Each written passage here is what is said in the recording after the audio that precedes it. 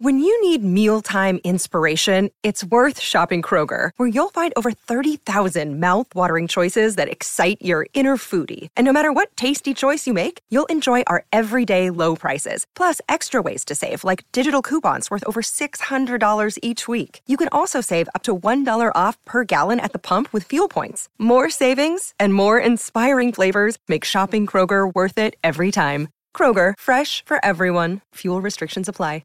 I'm with you, Clarkie. You know what? That Raiders-Dragons game last week, right? No doubt that should have been a penalty. Okay, yep, fair enough, I get it, right? Or whatever the ruling is. And this is, you know what, this is the problem. So paint the picture for our listeners who may have missed it. I'll paint the picture. It's, they're in front of the post, the Raiders, about to play the ball, right? The hooter has gone, or just about to go, and Ben Hunt is at marker and basically steps around, tackles the dummy half without him being able to pass the ball, and that's a 6 again call, which then means it's not a penalty. And this is the problem. When you make changes to the rules, which are significant, you're going to have these issues. And when you got people in suits that are making these calls, right? I'm telling you got people in suits making these calls. Hey, is this part of this could be Buter's rant? Yeah, could be it.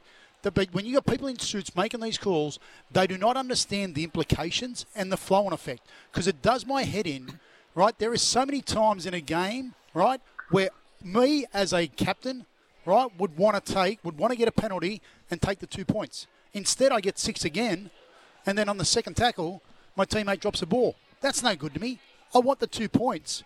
Right, it puts me 4 points ahead or 6 points ahead or 8 points ahead. I don't want the 6 again. Yeah, well done, Butte. So that is Buettner's rant early on this Saturday morning.